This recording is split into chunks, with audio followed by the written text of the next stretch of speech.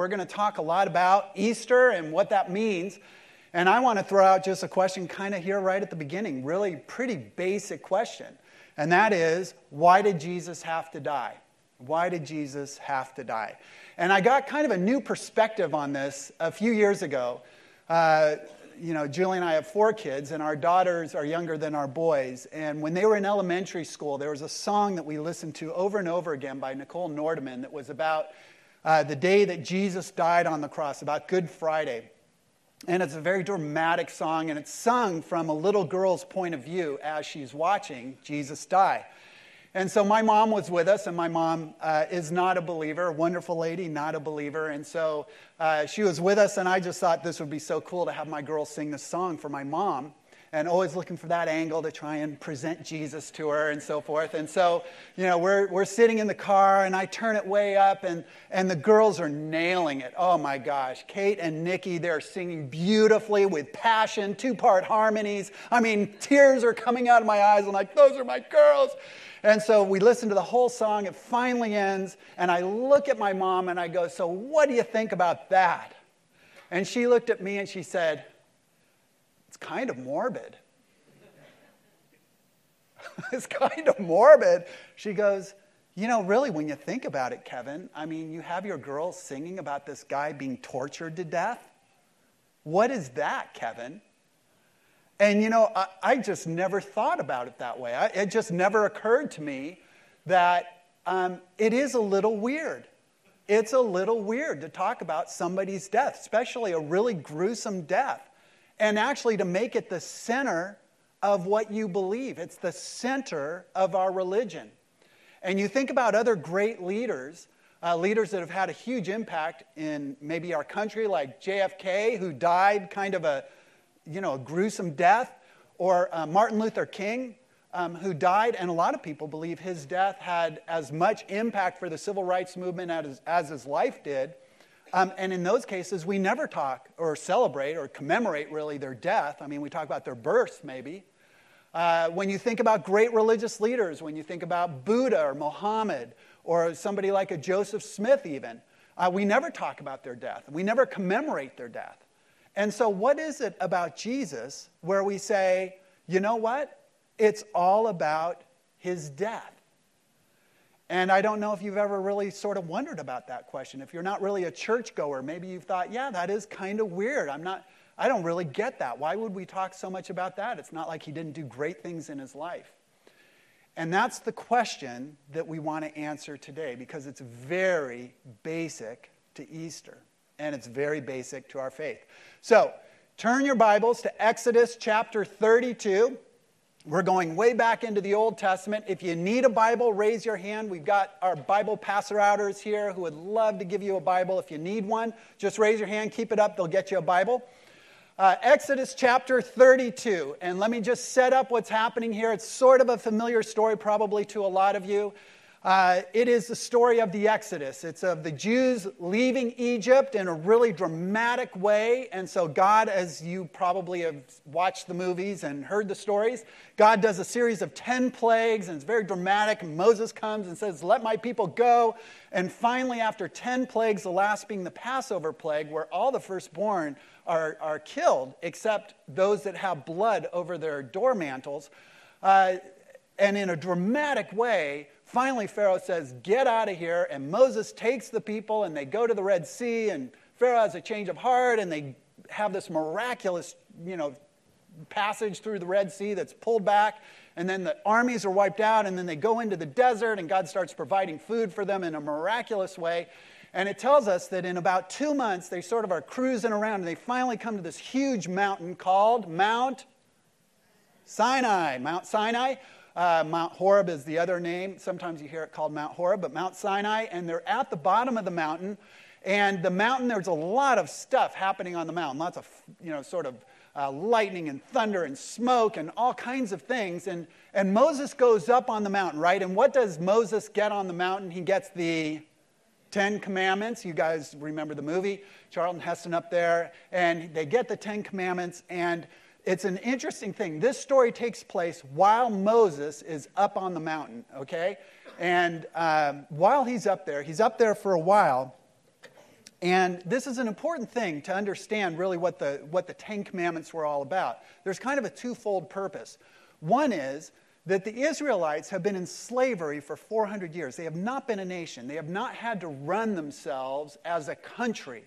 They've not had to worry about civil laws because they just follow whatever the Egyptians told them to do. And so they don't have any kind of working government, no policies about how to live.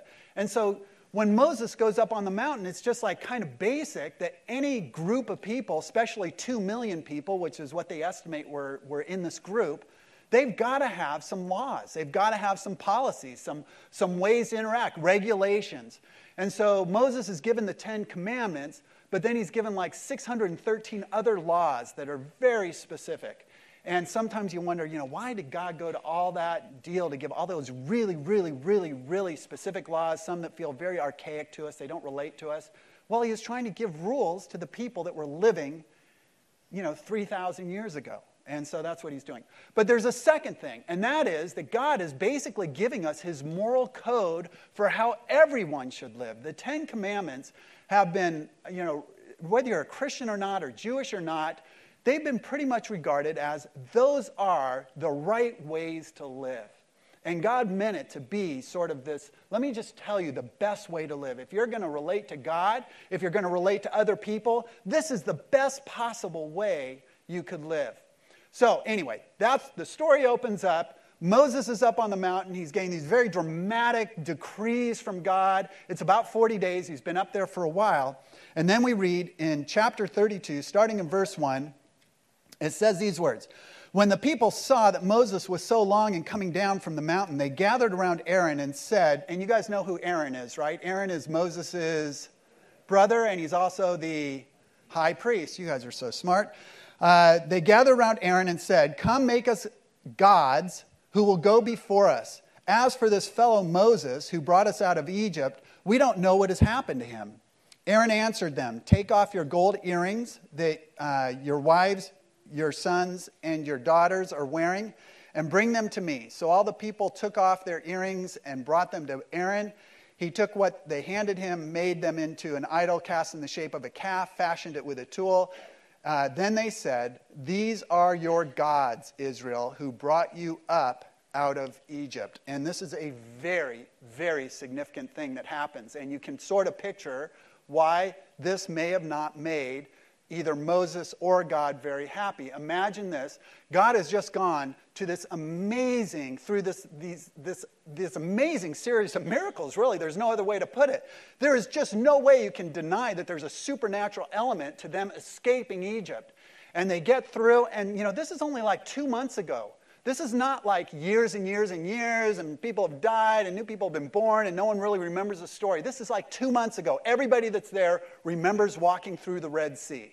Everybody remembers the plagues. And at this point, they say, you know what? We need a God we can rely on. And in fact, not even a God. They call them the gods. And they shape this calf, this golden calf, an idol.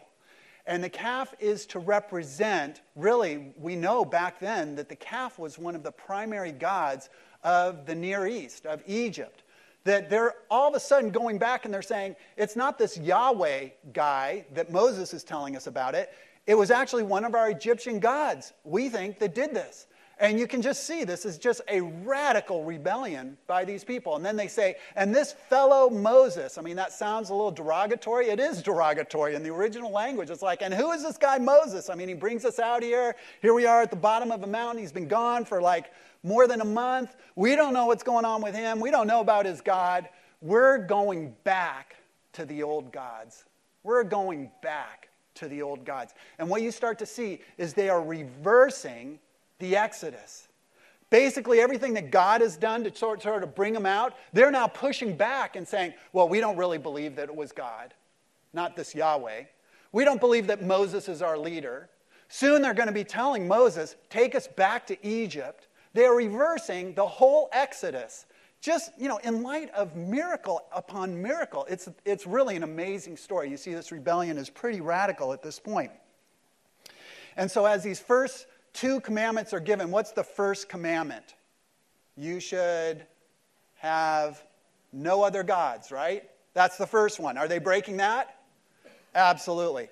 The second one, you should have no idols. Are they breaking that? Absolutely. And so as Moses is getting these laws, they're breaking the laws. So we see that this incredible rebellion is taking place. And then it says in verse 5, when Aaron saw this, he built an altar in front of the calf and announced, tomorrow there will be a festival to the Lord. So the next day the people rose early and sacrificed burnt offerings and presented fellowship offerings. Afterward, they sat down to eat and drink and got up to indulge in revelry. Now, let me just tell you a little bit about this, because if you've seen the movies, it just looks like it's sort of a huge frat party, right? I mean, it just looks like there's a lot of drinking and a lot of singing, and people are dancing and, carousing and doing all kinds of things. That's not really what was happening. I think all of those things were happening, but let's just picture this for a second. How many of you have ever been to the surf championships down at the pier at some point in your life? You've gone down and seen the surf championships, the U.S. Open?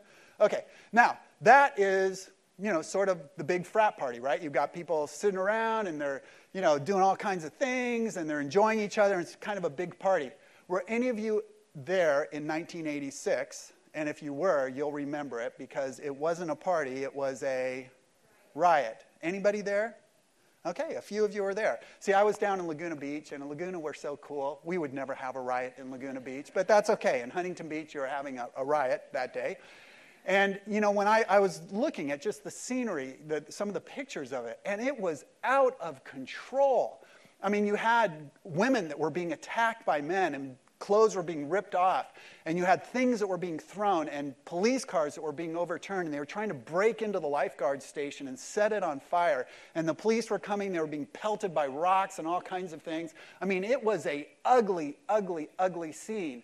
And this is really more of what's going on. And one of the ways that we know is that when Moses starts coming down the mountain, and Joshua says, because he's sort of halfway up the mountain waiting for Moses, and Joshua says something's happening in the camp. He doesn't say, I think that they're partying really heavily. He says, there's a war going on there. I mean, what he's hearing is something way beyond a party. It sounds like a war is going on. And so one of the things that's really interesting, and this is so important, this is just a principle for us to get, is that when we rebel from God, when we push God away, when we say, God, we don't want you to be God. We have other gods. We've got other ways that we're going to do it. We're not following your commandments. We don't care about what you say. The thought that we can just sort of in isolation push God away and that it doesn't have any impact on our morality, or it doesn't have any impact on how we treat each other, is absurd. It always does. They all always go hand in hand. Our relationship with God and the reverence we give Him and our desire to follow Him always has immediate consequences, immediate action out into how we act morally or how we treat other people. And so, as the Israelites are pushing God off, it makes total sense that all of a sudden immorality is just flying out the door. All of a sudden people are getting hurt, and the weaker are being taken advantage by the stronger, and there's all kinds of things happening in the camp. And it's a good thing for us to remember is you can't just push away God and think it doesn't have an impact in the rest of your life. It certainly does. It absolutely does. And I think that if you sort of think through your life, you would say, yeah, I pretty much could attest to that. That pretty much is my story. In seasons where I've pushed God away, I wouldn't call those like high moral times in my life, or the times I treated other people really well. And so we see that principle really being drawn out here. As we follow along on the story now, cut back up onto the mountain, and God is not happy with what's happening. And so he says these words. He says, I have seen these people, the Lord said to Moses. We started in verse 9. And they are a stiff-necked people. Now leave me alone so that my anger may burn against them and that I may destroy them. Then I will make you into a great nation. Now, just that last phrase, I'll make you into a great nation. Don't want to pause a long time there. But really, this was an amazing promise. These people that had caused Moses so much grief, they were going to cause him a lot of grief into the future. God basically says, I'll wipe them all out, and I'll build a nation off of you and your family. I'll just start the whole thing over. And Moses, you'll be the guy. And so it's sort of an interesting, sort of offer that God is giving here. Moses isn't going to take him up on it, and I think God was testing Moses to see what he would do with this. But the thing that I want us to focus on is all of a sudden God's not referring to the Israelites as my people. In fact, this is noticeable. Up to this point, it's my people, even my firstborn, my love. And here he calls them those people. And that is ominous. All of a sudden, God is saying, hey, they've gone past a line here. This is a real problem. And we watch as this thing's playing for the first time since they've left, God becomes angry at them. Now, this word for anger is a word called wrath. And wrath is kind of a Bible word, right? You don't hear wrath a lot unless you watch, like Star Trek, the Wrath of Khan. But, wrath is sort of an archaic word. We don't use that a lot. And it's a misunderstood word. And I think that, we get worried about wrath. And we worry about God being a God of wrath. And we go, really? God's a God of wrath? And we see in the story that, the people cross a few lines. Yeah, but hey, they were slaves for a long time. Moses has been gone. This seems a little petty of God to get all worked up about this little thing. Is God really like that? Does God really get mad when we cross a line a little bit? I mean, we aren't perfect. We admit that we're not perfect. Why is God so angry about this? And the word wrath is really a strong word, and it's not like this was the only place in the Bible so we can explain it away in a million other places where he's just loving and never gets angry. The word wrath, there's 20 words in the Hebrew for the word wrath, and there are things like indignant, but there are things like to vomit you out. I mean, there's some really strong, to snort at someone. I think that's sort of cute. God would snort at people like a horse snorts at something that it's mad at. And so you have like these images, and it's like unbearable to him. It's like it's visceral to him. I mean, it is a hate as deep as hate can be. That's what wrath means. Wrath does not mean God's a little miffed. Wrath is a very, very strong word, and it's used over 600 times in the Old Testament. So it's not just like this minor theme. It is a major theme in the Old Testament that God gets angry when he sees rebellion, when he sees immorality, when he sees people hurting other people. God gets wrathful. And it's a very, very serious thing. You can see here that the people, these 2 million people, they don't even know it, but their lives are hanging in the balance at this point. Because God's like, I am fed up with these people. I'm fed up with what they're doing. So we see this sort of amazing thing taking place during this time.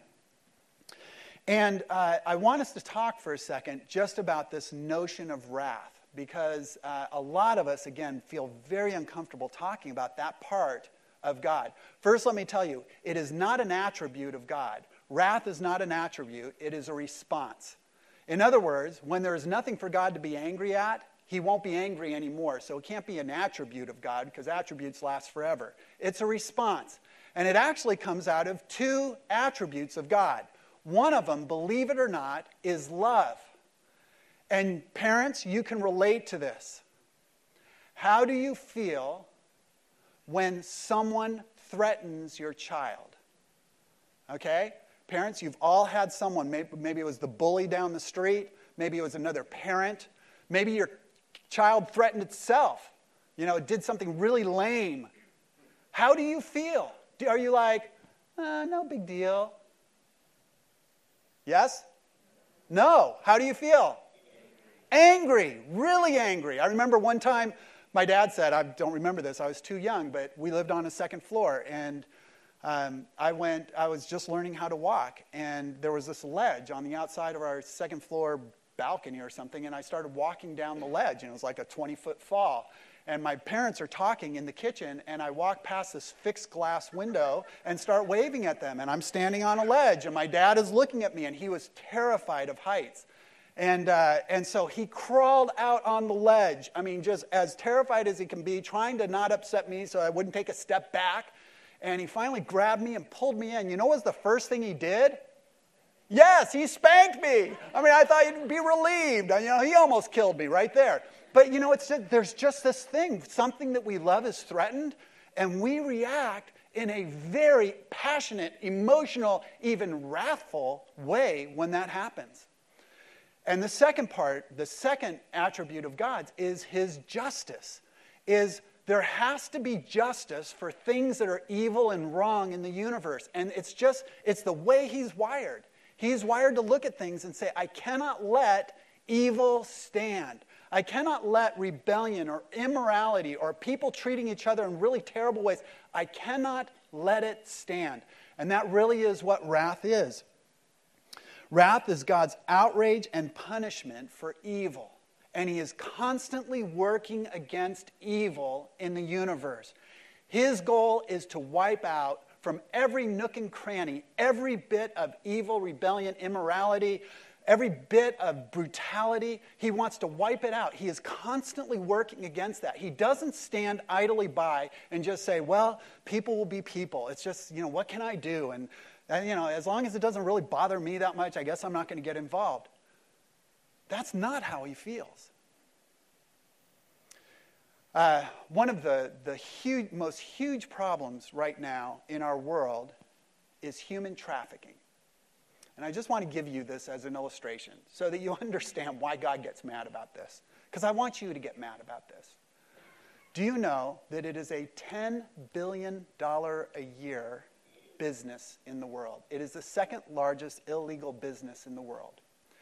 Right now, they estimate somewhere between 12 and 27 million girls and women are slaves, and they are primarily being used for sexual trafficking.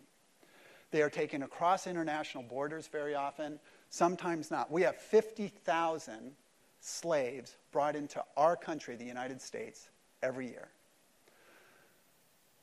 Bad news. Let me make it very personal to you. I was reading the story of a guy who decided he was going to do something about it. So he traveled to Southeast Asia. I think it was Cambodia. And he was working undercover. And he was taken to a brothel. And he looked in, and the way this brothel was set up is that men could come in and they could look at girls that were between the ages of 13 and 15 that were in this room. And all the girls had on red shirts with numbers on them. It was the way to identify them. And they could look and they could make their choices about which girls they would take. And so he was looking in there and he noticed that the girls were just empty shells. They were sitting there watching like TV cartoons. These girls, there was no life in their eyes. They were totally defeated. They looked just lost. And there was one girl, though, that looked way different. She stared with defiance at the men that were looking through the window. She didn't have her eyes down. And as this guy looked, he thought to himself, all the rest of these girls have given up, but not this girl. This girl still has fight.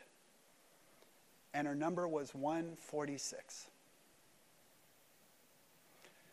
And that day, he couldn't do anything about it. But he was part of leading a raid back to that brothel later. And they rescued all the girls. But girl 146 wasn't there. And to this day, he doesn't know what happened to girl 146. All he knows is that it inspired him to do something about it. And here's what he says about the emotions he felt that day. All of these emotions begin to wreck you, break you. It is agony. It is aching. It is grief. It is sorrow. The reaction is instinctive. It's intuitive. It is visceral. It releases a wailing cry inside of you. It elicits gut-wrenching indignation. It is unbearable. That's exactly how God feels when he sees evil. That's exactly how he responds. The Bible makes it clear. It's an emotional reaction. It is visceral. it is gut-wrenching to him. He hates it. He hates evil. He sees what it does to those things that he loves, and he hates it. And we would want a God that responded no other way, right? That's exactly how we want God to respond to evil. We want him to be that way. Now, I put on your outline some of the ways that God's wrath works out. So sometimes it's active. Sometimes it's immediate. Sometimes something happens and God immediately stops it. The problem is we don't know when that occurs.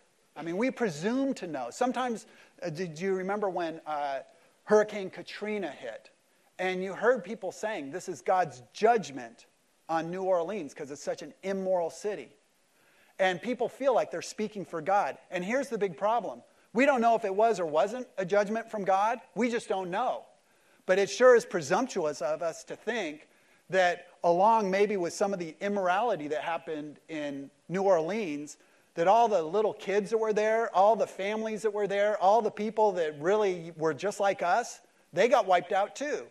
So why would we say that this is God's judgment when we would think, and we're saved from it here? We have to be really careful about assigning wrath and judgment to God in particular circumstances. We just don't know. The Bible makes it clear sometimes when we read a Bible story, but we don't know. We've got to be so careful about that because, Jesus was asked one time about it. His disciples saw in the, Jerusalem Herald or whatever newspaper they were reading, they saw that a tower had fallen down and it had killed 18 people. And they said, were those people more sinful than anyone else, Jesus? And he said, no. You better watch out. Don't stand next to any towers yourself. You're just as sinful as they are. I mean, that's what he says. He says, don't be presumptuous. Don't attribute to God judgment when you don't know what's going on. So it is sometimes active. Sometimes it's immediate. We just don't know. We might be able to discern it sometimes in ourselves if we've done something wrong and there's immediate consequence. The second thing is that it does happen in consequences. And God set up this law of sowing and reaping. And it's just the way the world works, that if you do things that are wrong, you're going to get negative consequences. It doesn't happen 100% of the time, but the majority of the time it's true. If you drink like a fish, you're going to get liver cancer. If you're a liar, people aren't going to trust you. If you spend like a fool, you're going to go into debt. These are ways that retard bad behavior because the consequences, the way God set up the universe, are the consequences push against you when you do something that's wrong. And then we're also told that there's going to be a future when judgment does come completely, when the wrath of God is finally satisfied. And that will be the time when God says, all right, all evil disappears at this time. All evil is punished. All evil goes away. We're going to have a creation with no more evil in it. Now, there's two bits of news when we realize God's wrath. There's the good news and the bad news. And it reminds me of a little story because I've been a little intense here, so you get a joke now. There was a captain of one of those ancient warships where all the guys are rowing underneath in the galley, those old warships. Yeah, you guys going to play with me? Or are you guys just so like, he's going to talk about God's wrath again and I can't handle this. All right. And so the headmaster comes down and he says, hey, I've got good news and bad news. The good news is the captain says you're going to get double rations tonight. And all the men go, yay! The bad news is the captain wants to go water skiing. Okay, that's as good as you get. Sorry, now we're back to wrath. Sorry. If you guys responded better, I had another joke, but whatever. Okay. All right. So there is good news, and here's the good news. The Bible tells us that God is slow to anger. That he doesn't just fly off the handle at everything. That when we do something wrong, it is not immediate, generally, on how he reacts to that. And that's good news. We read in the story in Exodus, it says when Moses talks to God and God finally decides not to wipe out Israel, it says, then the Lord relented and did not bring on his people the disaster he had threatened. And this is good news for us because let me just tell you, if he didn't act that way, if he was not patient, if he was one of those kinds of people where when they get angry, they just settle it right there, we'd all be gone. I mean, it would be bad news for all of us because all of us have done something wrong. All of us have done something evil. You know, you might say, well, I don't really put evil in the category of what I do. You know what? It's all grades. It's all grades. So when you talk really harshly to somebody and hurt their feeling, you don't want to call it evil, but it is. When you cheat someone else, you don't want to call it evil, but it is. And the good news is God is slow to anger. In fact, we read in Romans 9:22. In fact, let's go ahead and bring that up on the screen if we can. Let's read it together. Together, it says this. Together now.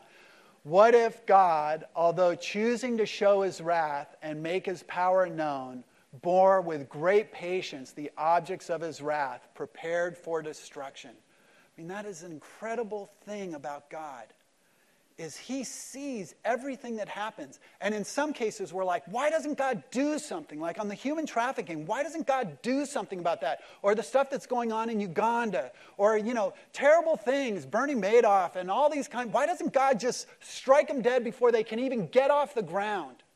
But here's the bad news. If he does it there, why wouldn't he do it to us when it's our time? Maybe it's not as major, but it's in the same category.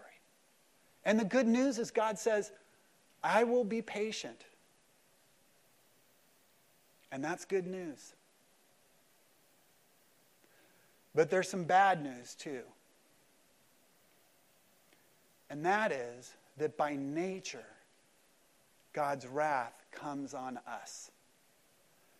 And I know we sit in church and we think that is really bad news for all those people that are out there. God's wrath. But the Bible is pretty clear that by nature, naturally, we're all under God's wrath. In fact, we read in Ephesians 2:3, let's read this together too. Ephesians 2:3, all of us also lived among them at one time, gratifying the cravings of our flesh and following its desires and thoughts. Like the rest, we were by nature deserving of wrath. And the Bible looks at us, and God looks at us, and God says, you know what? You do not behave the way that I created you to behave. There is evil that comes out of you. And you say, no, I'm not evil, and I don't hate God. You know, the Bible calls us by nature, again, he says we are all enemies of God. You're like, I'm not an enemy of God. Maybe some of you are sitting here and you're thinking, I don't even know if I believe in God. Why would I be an enemy of God? But the reality is the way that we behave, the way that we carry on, every time we push against God because God says, I think you should do it this way, and we say, you can't tell me what to do. You're not the boss of me. Where do you get off telling me what to do? You ever feel that? I feel it all the time. Every time you do it, you know what the Bible says? You're acting like an enemy to God. The Bible says that we're hostile to God. That we do things that are hostile, that when we don't get our way, when God doesn't play by our rules, when it's like, I can't believe, God, you've done this to me again, and we get mad at him, that we're actually hostile to God. And the reality is, we don't stand just sort of in this neutral corner with God.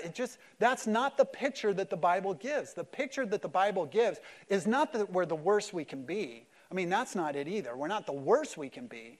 But this idea that we're all just right in line with God and we love God and we want what's best for God, that's not the way the Bible portrays it. And so the Bible says we're in the situation where if something doesn't happen, wrath is going to fall. Because here's the bad news about evil if God's going to wipe it out. It's in us. It's in us. There's no way to wipe out evil unless it gets out of us somehow. And so that is the dilemma. And when we talk about why Jesus had to die, that is the central concern that the Bible portrays, is that all of us deserve wrath. And somehow God's got to figure this out. Now, in this story with Moses, I want to just tell you kind of an interesting thing that happens. Moses is on the mountain and he's trying to figure things out with God. And so he comes up with a plan. Moses has a plan as to how he could save the people. And he had just learned about sacrifices. God had just been teaching him about, hey, every once in a while I want you to sacrifice an animal as an atonement, as paying the penalty for the sins of the people. And so Moses' wheels start turning. And he comes back up on the mountain because he's come down, he's confronted the people, then he comes back up onto the mountain with this plan. And it's interesting to note, we don't pick it up because we don't read Hebrew, but he's like faltering as he's suggesting this plan. This plan makes him so nervous, it's so emotional to him that it's captured in here. He's not writing it right. It's not an even flow of what he says. But here's what he says in verse 30. He says, the next day, this is Moses' plan for how we're going to deal with the evil of the people and how we can get rid of it. And he says, the next day, Moses said to the people, you have committed a great sin. Now I will go up to the Lord. Perhaps I can make atonement for your sin. Atonement means pay the penalty for your sin. So Moses went back to the Lord and said, oh, what a great sin these people have committed. They have made themselves gods of gold. In other words, they've pushed you away. But now please forgive their sin. And then he says this. And we don't get it perfectly here, but really here's what he says. If you will do that, you can blot my name out. I will be the atonement. I will be the sacrifice for these people. Instead of wiping them out, wipe me out. Take me as the substitute. And God doesn't do it. He relents, but he does not take Moses as the substitute. And you know why? Because Moses couldn't be the substitute. Because Moses broke the 10 Commandments. Moses had murdered somebody. Moses was not unblemished. He was not perfect. His sacrifice would not have made a difference. It was noble of him, but it was completely ineffective. And God said, I can't accept that. You can't pay for that sin. And it wasn't until centuries later that God said, but I have someone who will. And we read in Romans about Jesus these words. Romans 5, verse 8. But God demonstrates his own love for us in this. While we were still sinners, Christ died for us. Since we have now been justified by his blood, how much more shall we be saved from God's wrath through him? For if, while we were God's enemies, we were reconciled to him through the death of his Son, how much more, having been reconciled, shall we be saved through his life? This becomes God's solution to our problem of evil and how it must be punished. This is God's solution. Any of us that think, hey, I'll be okay. I'll roll the dice. I'll stand before God on my record. And if he's going to be petty about it, if he's going to pick every little thing, maybe I'll be in some trouble. But, if he can just be a little bigger than that, I'm going to be okay. I'm just fine doing it on my own.